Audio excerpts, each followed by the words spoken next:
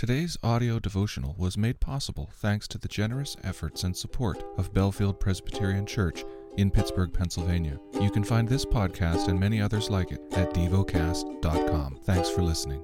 The lesson is from the book of Hosea. Hosea 7. When I would heal Israel, the iniquity of Ephraim is revealed, and the evil deeds of Samaria. For they deal falsely, the thief breaks in, and the bandits raid outside. But they do not consider that I remember all their evil. Now their deeds surround them. They are before my face. By their evil they make the king glad, and the princes by their treachery. They are all adulterers. They are like a heated oven, whose baker ceases to stir the fire, from the kneading of the dough until it is leavened. On the day of our king, the princes became sick with the heat of the wine. He stretched out his hand with mockers. For with hearts like an oven they approach their intrigue. All night their anger smolders, in the morning it blazes like a flaming fire. All of them are hot as an oven, and they devour their rulers. All their kings have fallen, and none of them calls upon me. Ephraim mixes himself with the peoples. Ephraim is a cake not churned. Strangers devour his strength, and he knows it not. Gray hairs are sprinkled upon him, and he knows it not. The pride of Israel testifies to his face, yet they do not return to the Lord their God, nor seek him for all of this. Ephraim is like a dove, silly and without sense, calling to Egypt, going to Assyria.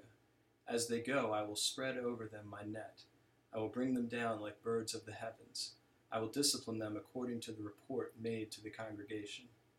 Woe to them, for they have strayed from me. Destruction to them, for they have rebelled against me.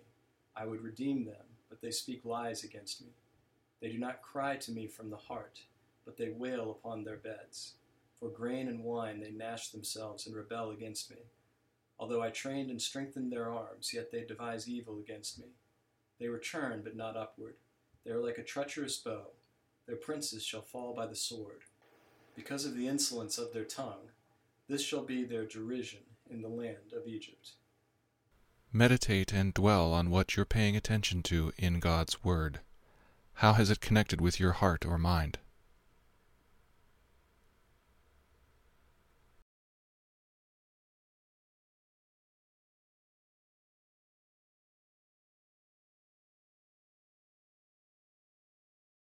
Pray to God freely about what has moved you today. Turn your thoughts to Him and enjoy His presence. We offer the following as prayer topic suggestions. For the creation that groans. For architects. Thank you for listening to Devocast.